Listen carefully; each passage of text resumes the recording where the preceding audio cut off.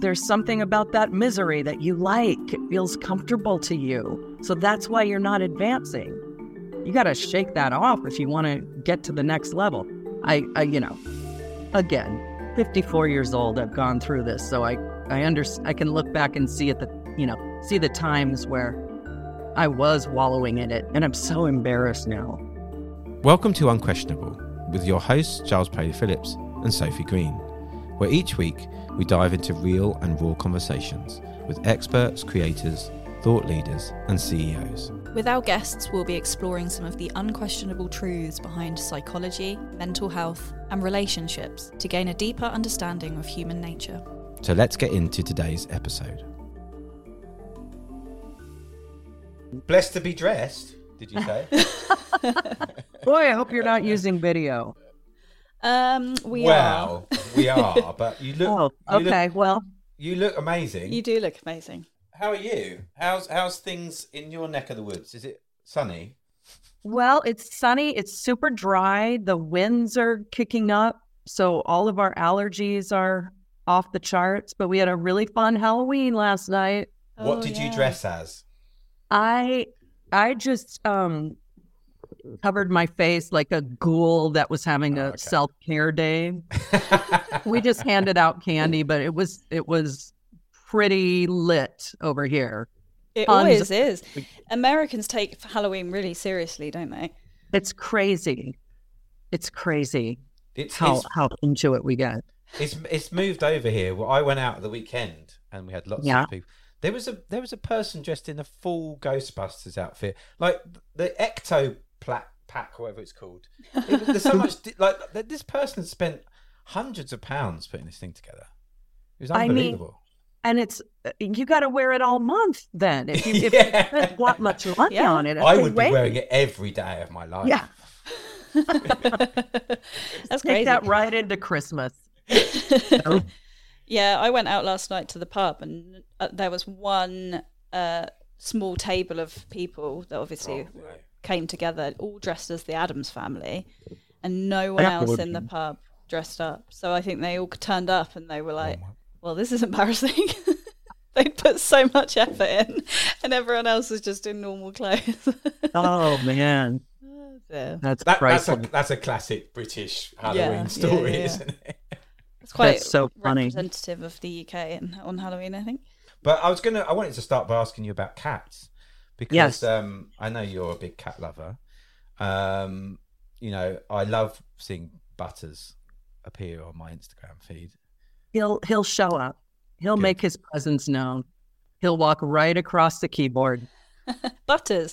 Does that mean the same thing in America as it does in the UK? The word Butters. I named him that because he's a buttery color. Ah, okay. So no, it doesn't mean. No. Have we told Wendi yet what that means in England? Well, you can explain. Well, in England, Butters was kind of a trendy word, maybe 10 years ago or something. If it meant someone was really ugly, you'd say, "Oh, they're Butters." Well, like a butterface. Yeah, exactly. Cute butterface is not good. Yeah. Okay. I guess that's where it came from, which I found out after the fact from an American as well, because we don't have that in England, but butterface. Someone told me that in America. I was like, that makes sense. I've never been called that, thankfully. So of course you haven't. But I have never heard that lie. Thank you. That's very kind of you to lie. I think I've never actually heard that phrase before either. What, Butters? Yeah, I've never heard it before. Oh, okay. Well. Maybe it was probably about 10 years ago. And it was, all the cool kids were saying it. But, I mean, cats obviously a big thing for you, though. You obviously love your cats. Yeah. The cat distribution system of the universe has favored us considerably because all of our cats are rescues. Aww. And when they show up, we can't turn them away. No. And so then all of a sudden you end up with 7, which is what we have right now. You got 7? 7. Wow. Oh, my God. And 5 of them stay in one side of the house, and Butters and the oldest kitty stay in this side of the house. But Butters is so mean that the other 5 just want nothing to do with him. Wow, he's taken over. He's taken over, and he's very, gosh, I'll keep you here till tomorrow talking about him. So you should just he's change wonderful. I mean, because I'll bore you to tears. Well, I mean, if anyone follows you on Instagram, you'll see many videos of Butters. He's very mischievous. Oh yeah, and he loves to be photographed. He knows his angles. This is not a joke. He knows his angles, and when people show up, he's like the host of the party. Wow. He demands attention, and he loves to be walked around the neighborhood in a pet stroller. He loves it. Because people come up and compliment him. He loves it. I've never had a cat as emotional as this cat. Does he go outside, or is he a house cat? He's a house cat. He was an outdoor kitty, but we have too many coyotes in this neighborhood. Yeah. So he has a catio where he can go and enjoy the outside without killing any birds or without him being assaulted in some way. So no wonder all the local cats have found out about your house with the catio and the pet stroller. Crystal omelets that they eat out of. I mean, it's very luxurious here. Rumors are flying around. Oh, that's brilliant. Yeah, they're probably like sending out pamphlets like, if you need somewhere to live, this lady, she loves cats. She's right on the corner. Yeah. Oh, man. So, Wendi, I was going to talk to you a bit about, we thought we'd dive in deep quickly and talk about rejection. Sure. Because I was thinking, like, as an actor and a performer, like, it must be something that you have to deal with on a regular basis. Maybe not so much these days, but obviously, growing up, performing and stuff. And I wondered if your feelings around rejection have evolved over your career. Yeah. I no longer believe in rejection because that means it's personal. And in this industry, it's not personal. There are so many different factors involved that you will go insane if you make it personal. So you have to just figure that it's kind of a numbers game and it's an attrition game. So you just keep showing up to auditions and consider that you've done your job for the day by showing up and doing this, and you've performed for the day. You love that, right? That's why you got into this, hopefully. So you've gotten to go and give a little performance for the day and then shake it off and leave and just divorce yourself from the outcome because you cannot affect it. So I finally started getting somewhere in my career when I threw the rejection thing out the window. And so many people love to cling to that. Like, oh, there's just so much rejection and I'm so tired of feeling rejected. And it's like, well, yeah, but I think you love saying that more than you love doing the work. Some people just love to bathe in misery because it's kind of a uniting factor. But I don't want to be united with people like that. Like, this is my job. This is what I chose to do. This is what I choose to do every day. So if I'm going to go into something and just automatically hone in on the rejection, then I'm insane, right? And I love punishment. I don't. So I just think of it as I'm going to land where I'm going to land. And it's all working out for my highest good, right? Yeah. And don't want to be where no one really wants me. I don't want that job. I don't want to have to fight so hard to change everybody's mind that it becomes, a complete mind fuck to, can I swear? Yeah, no, please do. Okay. You sure can. Very good.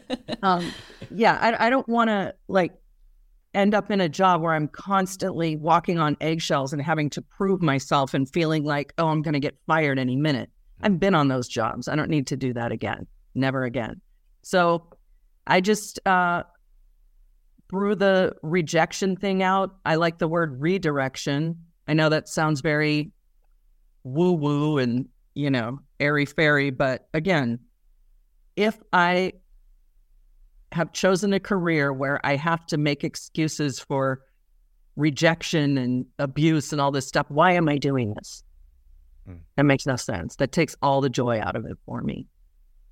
So yeah, I don't believe in rejection anymore. I think that is amazing advice, just in general, just in life, not even acting. I'm just listening to everything that you've just said. I really resounded with, and I am not an actress, and I'm not in that industry, but it's so true, so true. I heard rejection is redirection or protection, because sometimes you've got to be protected from the things you really, really want that aren't very good for you. Yeah. And I mean, say you go to a department store, you got a big event, you got to find a dress. You don't find anything in the store. Are you going to walk out of the store and say, all these dresses rejected me? No, they just weren't for you. Find another way, you know? Or you're going through a maze and you hit a wall. Well, I guess I better stay here then. This wall just rejected me. I can't find my path. No, just turn to the left, turn to the right, turn to the right. Yeah. It's not, there's another way. So find it. It's really interesting you saying about people kind of wallowing in that and like actually digging into the fact that they have been rejection as, I guess, I don't know, maybe as a way of proving that I guess in some respects, proving their own point that I wasn't good enough, or imposter syndrome or something. It's like a self-fulfilling prophecy. Yes, self-fulfing prophecy. Yeah. So really at least you can feel good about being right about that. Yeah. Like, is that what you want to be right? Yeah. And I wonder if, you know, in your industry, you do meet a lot of people that, you know, who do that. I mean, I think I do in my creative industry. Oh, and mine all the time. Yeah. Yeah. And then you look at the big picture and you're like, oh, I see why this kind of isn't working out for you, because that's the way you planned it. Yeah. Yeah. You planned it to be an uphill battle. And there's something about that misery that you like. It feels comfortable to you. So that's why you're not advancing. You got to shake that off if you want to get to the next level. I again, 54 years old, I've gone through this. So I can look back and see the times where I was wallowing in it, and I'm so embarrassed now. Well, I was going to ask, have you always had this kind of view on it, or did it take you certain setbacks and what have you to get to this point where you just don't give a shit? Yeah, it took quite a few setbacks, and it took just, a real honest conversation with myself about, because I started a little later in this whole acting thing. I was in my 30s when I really started getting somewhere. And there was a time when I had just gotten into the Groundling Theater. I don't know if you guys know what that is and where you are, but it's a big comedy improv theater, and it's kind of a big deal. A lot of those people go on to be on Saturday Night Live or things like that. So I had worked really hard. I got into this theater, became a member, but I didn't have an agent. I didn't have anything. And everyone around me was always talking about, oh, I just went out on this audition and this audition. And I'm sitting here thinking, well, I'm not even getting the chance. This is not fair. How come no one will sign me? There was an agent I was chasing for a long time. And then it became, well, you know what? I'm never going to go backwards. I'm never not going to do this. So now that I'm here in this company, I'm just going to keep going. And if I never make any money, that's just going to have to be the way it is. But I'm never going back to that colorless life I was living.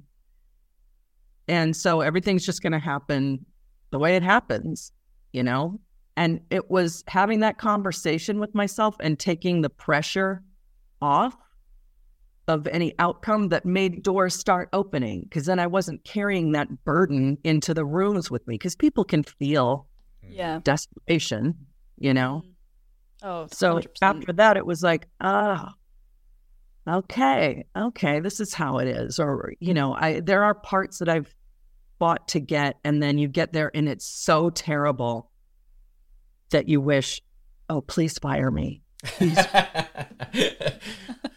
And so that's why I know now, don't push for things. Don't push. If it's meant to happen, it's going to what is meant for you will never pass you by. And that's true in all respects. So I love that. Yeah, I say that to Giles all the time, don't I? Yeah, it sounds like I'm someone who needs some no. rejection.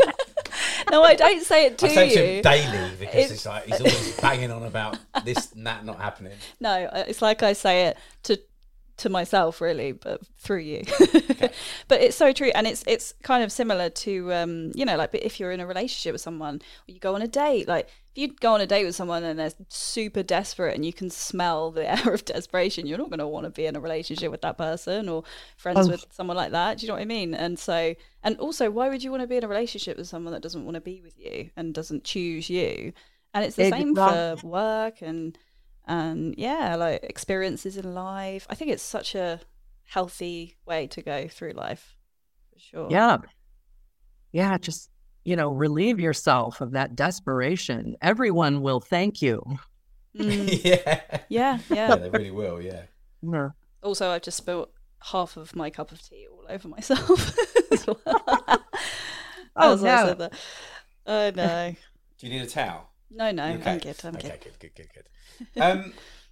So I was moving on from that. I guess like when you're in the room and it's going well and everything, and you said like obviously you can feel that. You can feel when it's not going well, but when you're in an event when it is going well, how do you deal with that as well? Because I think sometimes we don't think about when it's going well, how we deal with how it's going well. I know it might sound like a strange question, but to sometimes compartmentalize the good times with the bad times.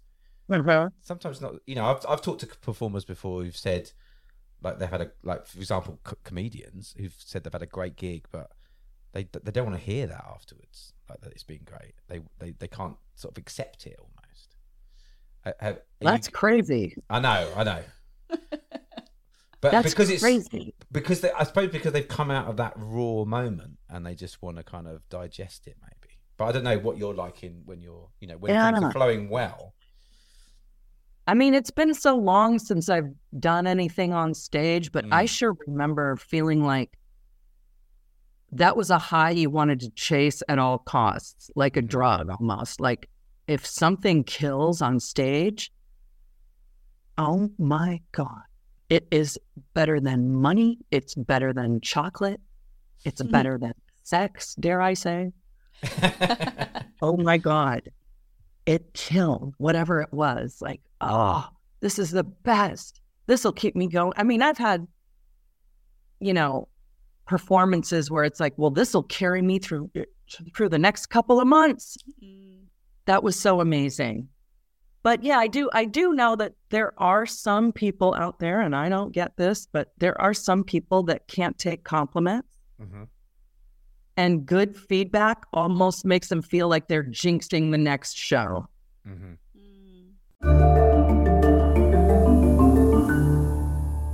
Well, you know how I really love my morning coffees. I go down to Bacca's in the morning, I get my coffee to maintain my energies throughout the day. Well, I do love a coffee in the morning, but sometimes it doesn't quite hit the spot, and too much caffeine, as you know, is not good. So I've discovered these Magic Mind Shots. I've started to incorporate these into my daily routine.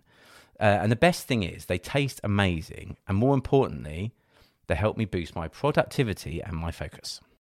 Oh, yeah, I've heard about these. These contain something called nootropics, which is something that I actually recently heard all about when we interviewed our nutritionist. They're supposed to be amazing for attention and concentration and cognition, and really good for your mental health as well. So you end up getting more done and you're more productive in less time. Yeah, and do you know what's great also about these? So unlike heavy caffeine, I can take these Magic Minds even in the afternoon, and I have no worries about getting off to sleep in the evening or tossing and turning. And have you been noticing any difference in the way you've been feeling in terms of stress and anxiety? Yeah, so much better. They've got this thing in it called L-theanine, and it naturally reduces your stress levels. Funnily enough, I've heard about L-theanine because I had a friend that used to take it, and it was supposed to be really, really good for anxiety, and I've never found it anywhere in shops. I'm probably not looking hard enough, but but I've looked in sort of all the health food shops and I've never been able to find it. So actually, that's really cool that they have that in these shots as well. So if you're like me and you're trying to perform your best every day, you've got to give Magic Mind a try. Seriously, it is a total game changer. I am going to give Magic Mind a try. It sounds amazing. And guess what? The Magic Mind team have hooked us up with an incredible offer for our listeners. Yes, you can get up to 1 month for free when you're subscribing for 3 months. If you head over to magicmind.com/Jan, Jan, talking, TALKINGOTC, and you need to use the code unquestionable20. It's an extra 20% off, which gets you to a 75% off. This only lasts until the end of January, so hurry up before it goes away. I'm just curious, when you said that you'd get, a joke would go well and you'd be like, oh my God, this could carry me through over the next few months. How long did it actually last before, the buzz died off? Because just from my experience in my career, when something really cool happens and I'm like dancing around the house, like, this is amazing, within like half a day, it's back to like the hustle or the grind. Oh, sure. Yeah, absolutely. Or like, I've never done stand-up comedy, but I've done a lot of sketch comedy. So, maybe you'll do a sketch and it kills. And you're like, yes, I'm the greatest, woo. I mean, after intermission, you could have something that tanks and then the whole thing's down the toilet. But in that moment, let's say you have your entire show was great. That will definitely at least carry you to the next one. There, in my experience. But yeah, again, it's a fickle feeling. Yeah, totally. Do you get, I was wondering like what it's like when you're doing, obviously performing live is very different to like being on a film set, for example. And do you still get those kind of moments on a set? Because obviously when you're performing in front of an audience, it's a very different kind of environment. But can you feel that like palpable, like good stuff when you're on a set? Yeah. Sometimes you work with actors and you're like, you just feel like, oh my God, this is the reason I was born. Like we are firing on all cylinders. This scene is going great. We're totally in the moment, and it feels so amazing. I've had that feeling a few times, and then sometimes when you see the finished product, though, it's like, well, that's terrible. That sucks. But you can't be responsible for that. Like, no. You can only be responsible for your part. There's editors, there's directors, there's producers that all stick their spoons in the pot. So you can't be responsible for the end result. But yeah, you can absolutely feel it when you're filming with someone. I suppose they say, don't they, like acting is about reacting. Yeah. Like it's like, and I suppose in that instance you're saying like, when you're with someone and they're particularly performing, like lifting your performance as well. Yeah, exactly. And that's a good point about acting being reacting. And that's how you can tell the seasoned people from the newbies a little bit. Okay. Is that newbies sometimes are just so worried about being word perfect on their lines, when really it's the electricity between you and your scene partner. Are you genuinely listening?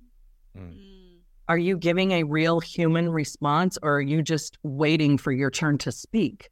Yeah. That's bad. You don't want that. You don't want to be caught doing that. Yeah. Again, great advice for just general life as well. Yeah. So all applicable to real life, I think. Right?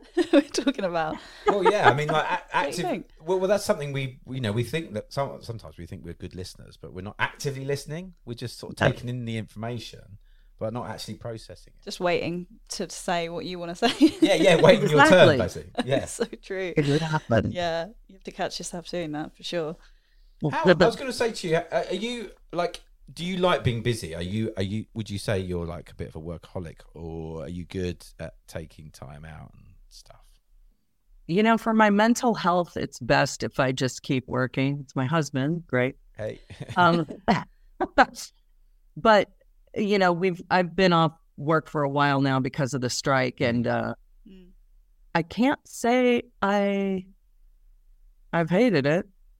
I've gotten some naps in, cleaned a few closets, done some traveling, which is something I haven't really been able to do in 10 years. So, it's been good for that, but I do like having something to look forward to and having, a regimented schedule better for me. But yeah, I am a little bit of a workaholic, but that's just because I like what I do. And I know that it's, this isn't a fickle industry and you just never know. You have to make hay while the sun shines. So, it's this forced relaxation period has been a blessing, but I'm ready to go back. Yeah. I was wondering as well, when it comes to a project kind of finishing and ending, especially one that's been going on for quite a long time, like the Goldbergs, for example, does there come like an element of, you get that closure and then there's almost like a grieving period after that, and it's like saying goodbye to a part of your life and a family, for example?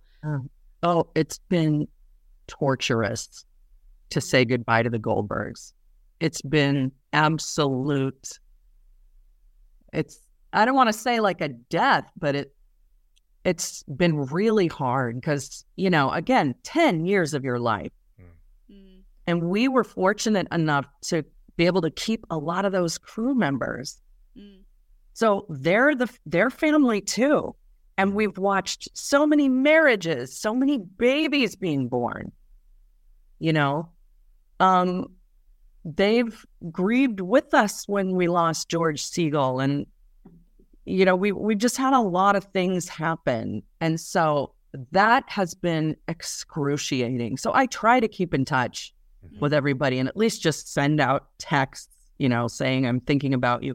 But they sent me on like a farewell press tour. Oh man! And I mean, I must have cried on every talk show, every day talk show in the United States. That was really hard to do, and it's hard because right now we would normally be working. I would normally be shooting a Christmas episode or a Hanukkah episode right now, but we did get to go to the wedding of my TV daughter a couple weeks ago. So that was a nice reunion where we could just kick up our heels. We weren't in costume or anything. So that was really nice. But yeah, you do every project you work on, even if it's only a week, like you bond with people. You spend a lot of time with them, and then you're ripped apart, and sometimes you don't see somebody for years. Yeah. Hate that. Well, yeah, it's a really intense working environment, isn't it? Like working on a film set or a TV set. It's not a normal 9-to-5 job in an office where you go home and you leave work at home and what have you. It's like long days, intense stress. I can imagine that you do form these really strong bonds. And even just like watching, you get like behind the scenes or the reunions of big TV shows, even just watching them, I get emotional because I'm like, God, I can't imagine. It's like having your family ripped away from you all of a sudden, like everyone going back to their parts of the world, wherever they came from, kind of thing. Yeah, it's tough. I mean, you spend more time with them than you spend with your own family, Cheery. That's, I mean, goodness. I mean, the idea of going around having to sort of dig it all up every for a whole tour, that's quite cruel. I can understand why they needed you to market the show. But, that feels like it must have been really a difficult thing to do every night, like going around. Yeah. Because I guess obviously you're at the same time you're super proud of it and like want to talk about how great this experience has been. But yeah, I can imagine that must have been hard. I don't think we talk enough about the grief that comes after the end of a project or a job or anything like, you think of grief and you associate it with death or breakups and stuff like that. But especially if you're a creative or you're self-employed and you work in any kind of creative field, you do become so attached to your projects, don't you, and the people in them, and whether that be a film or a book or a piece of art or whatever it is. And then when that comes to an end, not only have you got the issue of not having the structure and the routine and the purpose. I think purpose is a huge thing as well. Like if you're lacking purpose, you're lacking so much in life. And then the people too. It's like we don't really talk about that as being a thing, I don't think, do we? Yeah. No, but you end up, speaking to, like, for instance, I was in Winnipeg for 3 weeks this summer before the strike, filming something that was very near and dear to my heart. But, it's 1 a.m. Yeah. Everybody's tired and you get slap happy, where everything is like super funny, but nothing is funny. Mm-hmm. You're just so tired that you can't stop giggling. And, you're laughing till you cry with these people. And then the deep conversations start coming out because it's the middle of the night and they're setting up lights and it's taking forever and the pizza is cold. And you're just like really getting into it with people and revealing your deepest, darkest secrets. And it's the greatest thing. But then the project ends and you're just like, oh, bye. Yeah. Have a safe flight, and all you want to do is check in with them. And yeah, and yet there's no greater job in the world. I mean, that's one of the reasons I love it so much is you get to really get into it with all different kinds of people from all over the world. And yeah, I love it. Yeah, it's funny. I had never thought about it before, this idea of these these temporary families that you make. I was talking to the actor David Morris. He does a lot of, in the UK, does a lot of theatre work. And, you get this intense period where you're with a theatre family and then he said, like, and then you all say goodbye, you have a wrap party or whatever. And then he said you might occasionally speak to someone. And he said, then you're just on to your new family. And then you've got this brand new family that you're kind of having to connect with. And then it just goes on and on and on. And you're just perpetually making new families and losing the family and making a new one. And it just sounded really kind of heartbreaking. No, it's exactly. And theater is exceptionally intense. Yeah. And I have to say also so much fun. Like just being in the dressing room with a bunch of crazy actors before the show and after the show, it's the greatest thing in the world. It's better than any party you will ever go to. So to have that ripped away, it's no wonder we're so off of balance and moody and annoying all the time. Well, it makes me wonder when you've got two people that are in the same industry in a relationship or a marriage. So you've got two actors or, two musicians, whatever it might be, why so many of these relationships don't work out. They don't pan out because it's kind of like two people in very intense working environments going through this roller coaster of emotions up and down all the time. Yes. It usually does end in divorce, doesn't it, I guess? Yeah, and the theater crushes are a real thing. Oh, really? Show crush. Interesting. Someone always gets a crush on somebody, and then it becomes bothersome. Yeah, I don't know how actors marry other actors. I married a normal. Yeah. A normal. Everyone needs their normal. A normal person. Yeah, you've got your kite. I always heard about you've got your kite, and you've got the person which is the creative that just sort of floats around, and that'll be us too. And then you've got the person like Shell who like holds you to the ground and like keeps you grounded. And it's important to have that person, I think. Absolutely. Yeah, your ballast, I guess it would be. Is that a kite rider? No, I don't know. Well, kite driver. That's more of a nautical. That's a nautical reference. But your point is made. Are they sort of saying that to your partner? Oh, thank you for being my ballast all this time. It's not quite as flattering, is it? It's not very romantic. Yeah. Mutual ballast calling. Thank you for being my ballast all this time. But no, it's true actually. I think you're probably right actually that it's very difficult if you're both doing something quite as intense as, like you say, being an actor, or any creative industry for that matter. Yeah, I used to work in the film industry many, many years ago as a body double stand-in. So it was more kind of like a crew role, really. And oh my God, the affairs that went on, and it was crazy. Oh, you're dishing the dirt now. Yeah, well, again, because you don't see your family for huge amounts of time, but you are seeing your on-set crush every single day or whatever, and it's it's crazy. I just don't know how people bloody do it, to be honest with you. But again, I vividly recall those moments of hysteria at probably 11 p.m. when you should have wrapped hours and hours ago, and you're tired and starving, and you're giggling, and then you're getting told off for giggling because they're still shooting, and then it makes it worse. Yes. And it's so embarrassing to be the one that can't pull it together, and that's you, me. Once I giggle, forget it, just pack it in. We're not going to shoot anything. I got in such trouble on a movie, and the director, oh, shame on me. The director came over and said, "Are we going to have to shoot something else? You're being very disruptive." Wow. Oh no. That's like the an adult woman. I'm not in kindergarten. I am an adult woman, and I cannot pull my shit together.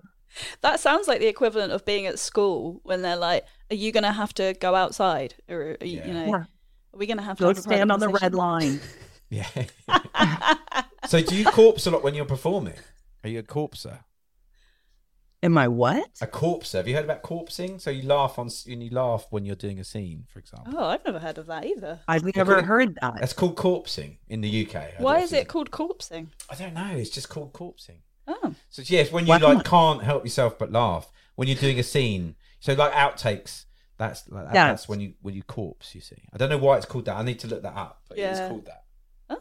Yeah, I'm interested to know. Okay, while you tell me, reveal if you are one or not, I will find out why it's called that. But yeah, I'm usually the first one to break character. I give good bloopers. I'll tell you that. But it's a problem because there are a couple of times when they've just had to shut the cameras down and then take me to makeup to reapply my makeup because I've cried it off from laughing. That just means you're the fun one. So I found out it says it's actually a theatrical slang. Okay. So it's you spoil a piece of acting by forgetting one's lines or laughing uncontrollably. And then as an example, Peter just can't stop himself corpsing when he's on stage. Wow. So yeah. Okay. I don't know who Peter is, but he's obviously not very professional. Yes, and on stage, that is it's so bad. It screws your other actors. It screws the scene after yours. Yeah. It's not a good thing to do. But some people think it's adorable. So they do it all the time. Ugh. Yeah. Is the not best way cute. of it. It's not cute. And the audience will laugh, but it's almost like being tickled. You can tickle me and I'll laugh, but I will not think it's funny. Yeah. It's just a reaction. Yeah, it's like an uncomfortable thing, right? Yes. So anyone listening who thinks you should be giggling during your scenes, don't. Everyone hates you. Yeah, you're wasting everybody's time. That's and your right. own. Yeah, it's your own time you're wasting. That's right. Oh dear, yeah. I remember once we were giggling about something completely irrelevant on set, and this guy just walked over, and he was in an entire suit of armor. He couldn't bend his arms or legs. I think we were laughing because he had a helmet on with a slit for his mouth, and he was trying to drink from a really long straw because he couldn't bend his arm. So he had a really long straw, and he was trying to get the straw in the hole. Well, he didn't think to take his helmet off. We were laughing. I think he was an extra, so I don't think he thought he was allowed or something. He was being so polite and so charming, it like wasn't laughing, and all of us were just cracking up. And then we were getting shushed and told off, and so they were trying to laugh quietly, and we were all like, and then he went to try and sit down and just fell backwards onto this chair, and the whole chair collapsed. We just all lost it. God, he must be mortified. It's so funny. We did have to leave though. We had to walk. But yes, that is hilarious. Right? That is hilarious, and I'm sorry for that guy, but I would not mean to. Yeah, no, exactly. We were all sitting here thinking, I'd be laughing at that. To be honest, I think I'd be the person in the suit. I think you would be the person making everyone laugh about something. You're quite clumsy. I'm quite clumsy. I'd be definitely trying to find the most difficult way to consume a drink in a knight's outfit. So you sort of touched on the fact that obviously the strikes have been on, and it's been very difficult for everyone. I mean, it feels like it's been a really tricky time for the acting fraternity. Like, you know, I imagine you probably got lots of friends as well that have been finding it really challenging. Yeah, and it's I'm worried most about our below the line crew members, so people that aren't actors and writers who did not ask for this, but who have to support because they have no choice. I'm very concerned for those people because it's just been going on for so damn long. Yeah. We've just lived through a pandemic, and everybody's kind of trying to, you know, make up their finances from that. And now we have this, and it's been total work stoppage since April, pretty much. And with the SAG strike continuing to go on, you know, it seems like no one's really going to get back to work in earnest until January. Yeah. So that's very concerning. You know, I feel terrible because, you know, after a while you can't collect unemployment anymore. So what do you have to do? Well, you got to go out and find a temporary gig, you know, bartending or driving for Uber or something like that. And that's not feasible for a lot of people. So it's, you know, so forget the actors and how they're suffering. These people are destitute, and it's it's messed up. It's a necessary evil, but it's not. They did not ask for this, so it's. I have a lot of sympathy. Well, I wonder as well if you end up losing a lot of talented people who end up just having to find work and then stay doing that work. Yeah, you know, don't find a way back in. Yeah, that's messed up because, you know, it takes. You know, there's so many unions in our industry. So not just for actors and writers, but for, you know, other creative types, like DPs and costumers and stuff like that. And, you know, you take it. It's so hard to get into the union and then to, you know, not be able to work because you don't want to be a scab. But you got to do something else, and then you lose your hours. You know, it's a. I'm rambling, but it's infuriating, and you know, at some point their contracts are going to come up. So I hope we all support them the way they've supported us. You know, because we can't do anything without them. Yeah. You know, we got nothing. So.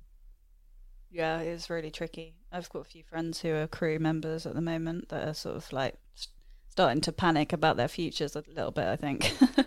Yeah. Yeah. It's hard. It just makes you realize, I think just being self-employed in general, I think anyone who's self-employed can probably relate to that panic, especially, you know, as you say, over the pandemic when all freelancers were kind of like, oh, crap. Yeah.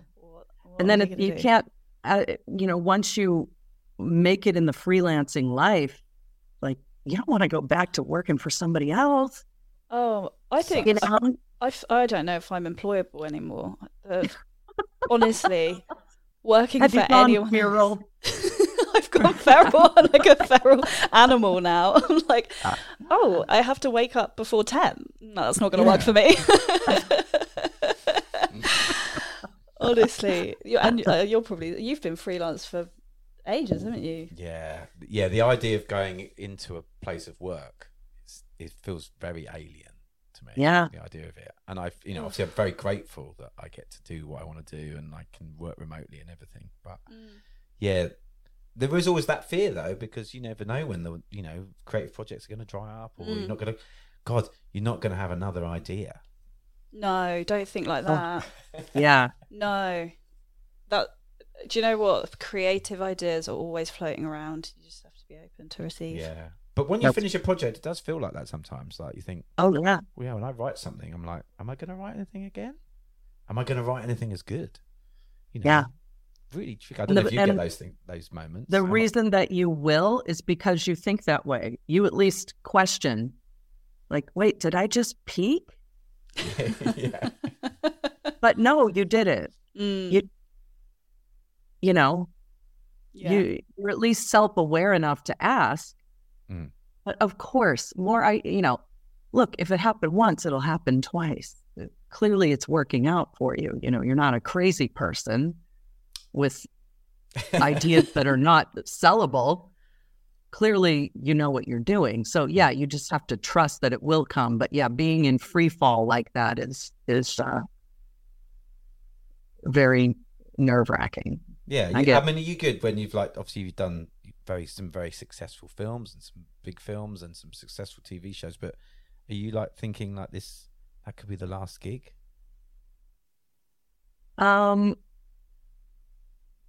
I sometimes think that way, but mostly I feel like I haven't gotten started yet. I feel like I might really hit my stride in my 60s or something. Mm-hmm. Like I'm still ramping up. I don't know. Because I just have made a deal with myself that I'll probably never retire. So I have to think of it as I'm still trying to, climb up the mountain. You're still growing as an artist. Yeah. Well, I think you're doing pretty well. I mean, your version of going up the mountain is many, many people's idea of getting to the top, Do you know what I mean? So many people aspire to be where you're at as their peak. So I think it's great that you've got those ambitions. But yeah, I think you're doing pretty well. Well, I love telling stories. Yeah. That's really what drives me. I don't need to be front and center on anything. I just like the story to get out there. And I've had people say that to me too, oh man, if I ever got on a series, I would just stop trying. I would forget it. No more auditions. I just, sit and count my money. And it's like, well, sweetie, you just screwed yourself by saying that. You absolutely can't slow down, and you can't look at that money and think that it's all going into your bank account. Mm-hmm.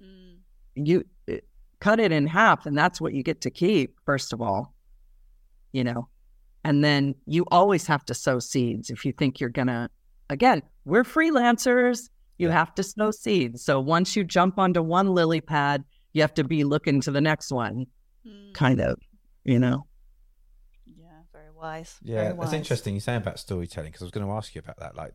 Is that probably the thing that keeps driving you on? Is that idea of telling new stories? Yeah. And now that I'm getting to produce a little bit more, I'm always looking for what's a story that A, I could tell well, and B, that people would enjoy hearing. Yeah. That's maybe it's true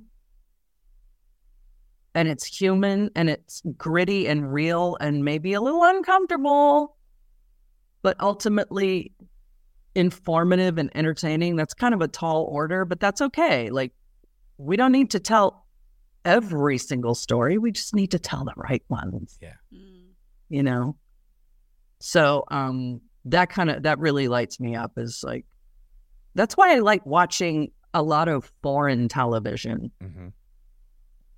Here in the States, I feel like we keep telling the same things over and over. But I love watching shows and movies from all over the world because people have a different perspective than the United States bullshit that we just keep watching over and over. What have you been watching recently? What's that? Yeah, what have you seen recently that's really kind of, you thought, wow, I wish I'd been involved in that, made that. Oh God, Squid Game. Oh yeah. Yeah, I love that show. Mind blowing. Yeah. Mind blowing. Yeah. So horrible, and you can't look away. Yeah, I know. But it's such a great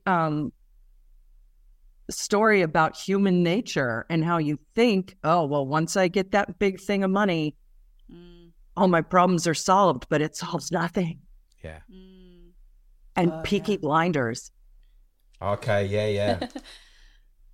That's been such a big show here in the UK. Yeah, I reckon there were probably a lot of Peaky Blinders people dressed up as for Halloween as well. You think so? Oh my God. Loved that series. Heard they were doing a movie. I hope that's true. Oh, okay. I didn't know that. But so many great actors in it. I mean, Cillian Murphy, obviously. But what a cast. Fantastic. Yeah. Magnificent. It's good. What are you guys watching that's good? Well, I was going to say, have you watched that film called The Platform? No. Oh, have you seen that? No. I think it's called The Platform. Isn't it like people up a big, tall platform? Yeah, like a big tower, but it's a prison, and each level has basically they start at the top and they get a table full of food, and then the table goes down each level, so at the bottom of the level there's like no food left and you're basically just starving. And it's quite interesting in terms of like societally, how we're basically running in society nowadays as well, but it's absolutely gruesome and disgusting and disturbing, so maybe don't watch it if you've got a week stomach, but really, really interesting film actually. Wow. I'm going to double check. It's called The Platform actually. 1 second. Oh, that sounds good. It was on Netflix for us not too long ago, so I mean you guys are way ahead of us on the old Netflix. What about you? What are you watching? I've just started a show called Bodies. Which is good. It's on Netflix. It's based on a DC comic, but it's got Stephen Graham in it, who's fantastic. And it's kind of a murder mystery. A body is discovered, but it's the same body is discovered in 4 different times. So 1890, 1941, 2023, and then in 2053 in the future. And they 4 detectives find this same body in the same location in London, basically. Ooh, it's good. It's good. It's obviously very genre, but it's kind of a sort of sci-fi mystery, kind of noir. It's good though. Ooh, love. Cool. Okay, well now I've got 2 things. I got homework. Yeah. Homework. The Platform. It is called The Platform. Okay. A prison where inmates are fed on a descending platform. Those on the upper levels take more than their fair share, while those below are left to starve on scraps. Okay, it's not like Human Centipede, is it? No. Do you think I would recommend that to Well, I Wendi? don't know. I mean, it would be. Have you seen the Human Centipede? It would be quite a left field choice to recommend on a first meeting with Yeah, I know. Really testing the boundaries. Well, she's asked me to describe something I'd like her to watch. Human Centipede. Have you heard of it? How never to do another episode again. No, The Platform, it was great. What else is there? I'll have a little think about other stuff. I'll send you some recommendations. But I mean, do you know what? We're so lucky, aren't we, these days? With so much content. There's so much stuff to watch. Yes. I feel like it's a golden age for content. I mean, too much. There may be too much content. I know, we're just overly entertained. We barely get off our couches anymore. Exactly. Yeah. Right?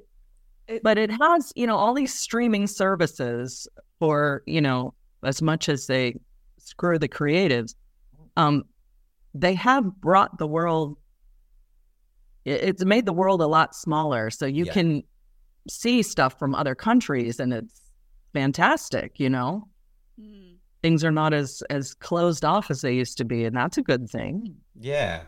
And I'd argue, like, as well, for all their downsides, they are sometimes producing amazing work. I mean, I've just seen the recent Martin Scorsese film, which Apple have made, and it is, to spend £200 million or something, what it was, on a Scorsese film, like, I guess you've got to be kind of thankful that you're getting 3.5 hours of Martin Scorsese. So, it's 3.5 hours? It's a long film. Well, that's asking a lot of your audience. I'm sorry. Yeah. Right. Don't sit. What I would say is don't watch it in the cinema. Watch it at home on Apple TV. Okay. And then you can spread it up a bit. I mean, it's hard to go to the movies now, knowing that we can pause. Exactly. Move things from the dryer to the, clothes. I don't know how to. I can't sit in a movie theater and not pause it. Yeah. In the bathroom or get my snack. I'm terrible for it. We went to see Babylon in the cinema, in the movie theatre, sorry. And and that's, I don't know how long that is exactly, maybe like 3 hours. It's over 3 hours. Over 3 hours. I don't know, have you seen it, Wendi? No. It's a great film, but it was so long that I was excited for it to end. And that's not what you want your audience to feel like when you make a film. No. I was like thinking that, I can't wait to get out and get in the car and go to bed. Yeah, that's not what you want to be feeling. But that's again, fun. I wonder though if the fact that we have so much content nowadays has kind of ruined the experience of going to the cinema. Like it used to be an event. Film used to be an event, right? It was, you'd go out to we used to call it the pictures, and then you'd make a day of it and you'd see the film. And now it's kind of like you literally just watch stuff every single day, every single night, and kind of in some ways I wonder if it takes the art form out of it slightly. It's so accessible and just so consumable. Yeah, I think you're right about that. And I remember going to the movies. It was a big deal. And you weren't even guaranteed you were going to get into the showing that you wanted because everybody was there. So Steve Martin said one time that the more uncomfortable your audience is, the better audience they will be for whatever it is. Sure. Because they're going to focus on you because they're not comfortable in their seats. Well, now you've got reclining seats at the movies. You've got, here's a glass of wine. No, you should be uncomfortable. You should be sitting straight up in an uncomfortable seat watching the movie. Yeah. That's appropriately only 90 minutes long. Exactly, 90 minutes. Exactly. Bring back the 90-minute movie. That's what I say as well. It's, to me, as someone that's not a filmmaker or an actor or something, it comes across as kind of like a bit arrogant. Self-indulgent. Yeah, a bit self-indulgent, to be honest with you. I'm sure people will hate me for saying that, but it's just my... No, there's something to be said for a good, solid 90-minute movie. There's definitely something to be said for that. Yeah, just take your point and let's go home. Yeah. That's the spirit. Is that what you say? Eat some popcorn, get the hell out. Let's get some more people in here. Is that what you say when you start a new film? When you're working on something? Yeah. Right, make your point and let's go home. Yeah. All right, let's get on with it and get back on the plane. Yeah, but as for the movie theatres that serve you food, this is an American thing as well. I'm sure there's a couple of cinemas in the UK that do the same thing. But when I went to America and experienced that for the first time, it was such a novelty, and I was sat there like a king. I was like, oh, they're bringing my food. Oh my god, wow, it's amazing. Yeah, there's a table. You get table, and they bring you alcohol and everything. It's really cool. Yeah, I've not experienced that. I mean, I'm lucky if I get some popcorn. Yeah, I go with my friend Dave to the cinema quite a lot, and he always brings a flask of coffee with him because he won't pay for like a coffee at the cinema. So he's so thrifty. He brings his own flask of coffee, It's always interesting to know what milk he uses. Sometimes it will be oats, sometimes coconut. Rice milk he bought last time he went. He always offers me a cup, but I can never bring myself to drink it out of a flask. Your cinema trips sound wild. Yeah, I know. Crazy. Gosh, you two wildcats in your black coffee. Goodness. You get all hyped up and full But of to be honest, you need coffee if it's a 3.5 hour movie. So. Yes, you do. God. Yeah. Wendi, it's been such a pleasure to talk to you. I know we've been rambling for the last 10 minutes, but I really appreciate it. Thanks for having me. It was great speaking to you guys today. Yeah, thank you. It's really appreciate it. So good. Such a pleasure. Yeah, and lots of insight and stuff. So thank you. Well, happy post-Halloween. Yes. Happy November to you. Thank you. When's Thanksgiving? Thanksgiving is the last Thursday of November. Okay, so it's the next thing for you. Next thing we're doing. We've got bonfire night in a couple of days, haven't we? Bonfire night, yeah, it's a very British thing. Yeah. Do you know about bonfire night? No, what's this? Okay, so in 15 something or other, I don't know the precise date, there was a guy called Guy Fawkes. And he and a band of gentlemen tried to destroy the Houses of Parliament with gunpowder and to blow it up and kill the king. It was all a religious thing, like they were Catholics, and there was anyway. So because they got caught. They didn't get away with it. Basically, we celebrate each year by burning effigies of them, and then have like a big bonfire and fireworks and stuff. It's very jolly. I think they were hung, drawn, and quartered these guys. But yeah. So as a tradition, we like to sort of and burn them at the stake, basically. Look at that. Yeah, it's quite a British thing. Yeah. A good old effigy burning. Yeah. Yeah. And fireworks. That sounds really fun. And then you have a feast of some sort, I would imagine. Like a banquet. Yeah. Well, yeah. Normally sausages and baked beans, which doesn't sound particularly appetizing, but yeah. That works. Yeah. It's a very strange tradition. It's very popular, actually, where we live in the southeast. There's a town called Lewis, and they have a big, like 60,000 people go there, and they have people marching through the streets with fire torches, and they wear costumes. Oh my gosh! It's if you're ever in the UK in November, you should check it out. Yeah, definitely. I'm gonna participate in this. Yeah, bring your effigy. Love it.